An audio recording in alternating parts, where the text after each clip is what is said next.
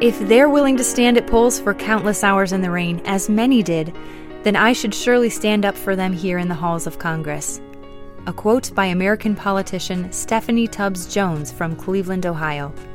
Congresswoman Stephanie Tubbs Jones earned a Bachelor of Arts in Sociology from Case Western Reserve University, where she founded the first African American Students Association.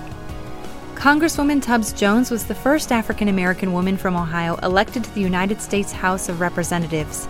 She served Ohio's 11th Congressional District from 1999 to 2008, committed to protecting the citizens of Cleveland. Prior to her election to Congress, she was a trial attorney for the Equal Employment Opportunity Commission's District Office, Assistant Cuyahoga County Prosecutor, and the Common Pleas and Municipal Court Judge in Cleveland. In 1991, she was named Chief Prosecutor of Cuyahoga County, making her the first African American prosecutor in Ohio. Congresswoman Tubbs Jones was dedicated to community service and creating a better place for Ohioans. Her congressional career focused on broadening health care coverage for low-income individuals and protecting borrowers from predatory loans.